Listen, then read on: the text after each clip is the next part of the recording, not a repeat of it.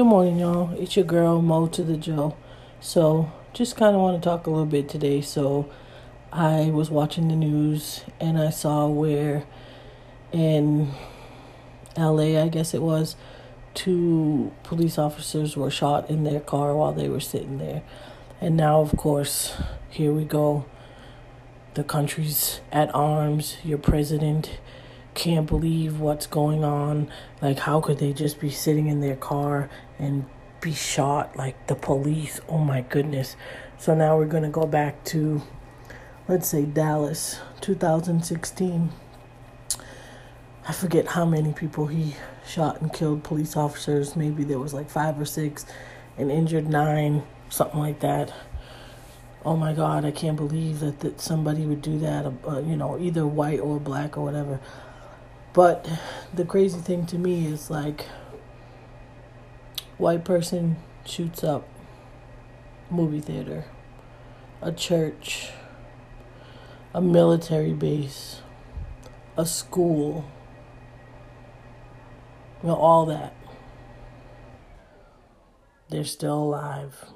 There's, a proper trial. Supposedly, whatever. They may get, whatever they get for a sentence, but they're still alive. They're able to get sentenced. Nobody was up in arms then when the white person was just mass murdering people. But a black person kills police officers after tired of seeing cops kill black people for no reason. Or even if they had a reason to, put a gun out on them or to tase them or whatever, there really probably wasn't a reason to actually kill them. Were they shooting at you?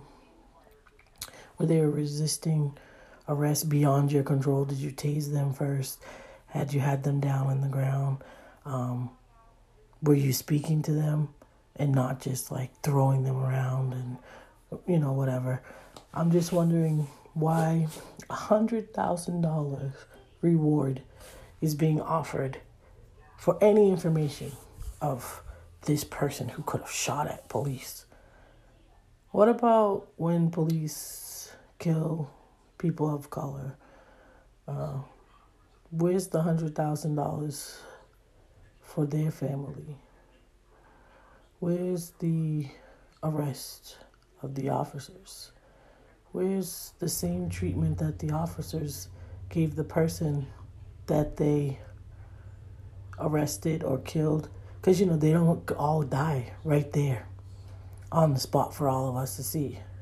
Then they're taken to the police station and have been injured, and then they're not allowed to seek medical attention, so they die in the police station. Or they go to the hospital. They're actually brought to the hospital handcuffed and die at the hospital from their injuries. Or they're sleeping and someone just comes into their house, police, and shoots them and they die. They're selling CDs, cigarettes, maybe a plate of food. Maybe they're just walking their child or babysitting somebody else's child, and the police is calling them. They want to take the kids away because they don't think that a black person should be watching white people's children. Or, you're just going in your house and, I don't know, maybe it took you longer to get your keys out than you thought. Next thing you know, police is at your house. Talking about there was a call of a suspicious person at this address. I just don't understand.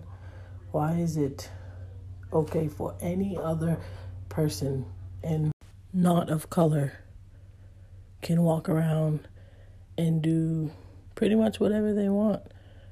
But when it comes to someone of color, you have to watch how you walk, watch how you talk, watch where you are, watch your movements, watch your actions, watch your hairstyle, watch the way you dress, watch what you buy, watch where you are late night, early morning, midday.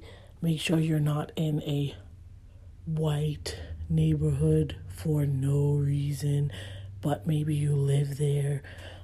There's a lot of things as a black person you have to make sure you're not doing, or make sure that you are doing, so that, you don't have these police officers or white people who feel scared or under pressure because they're in your presence. So they're going to either shoot you, tase you, beat you, choke you to death, or, call the police because you're a suspicious person walking around the neighborhood, or trying to get in your car or in your house, or knocking on your neighbor's door because they're friends with your neighbors, or, in the mall walking around like maybe they can't afford what's in this store, so why are they in here?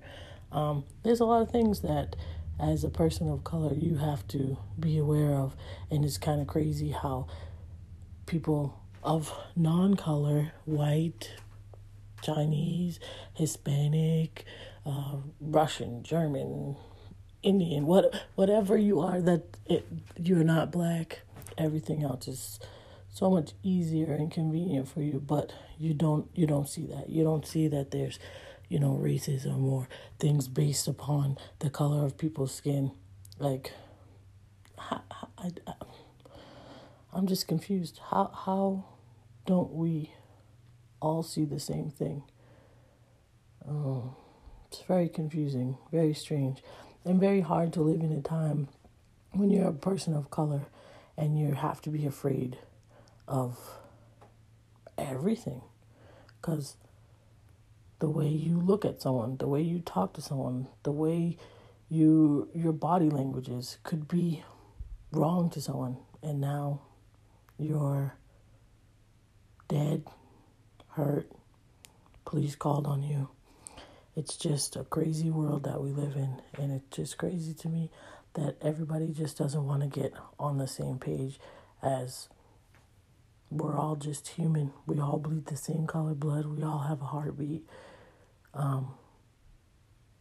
It's just crazy how this whole racial divide is 450 years, and it still seems like we're halfway back to where we started. Now there's riots, looting, peaceful, non-peaceful protests, killing of black people.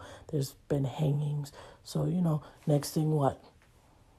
More hangings, more church bombings, more crosses lit on fire, more lynchings, more people set on fire. You're going to let dogs attack us. You're going to what?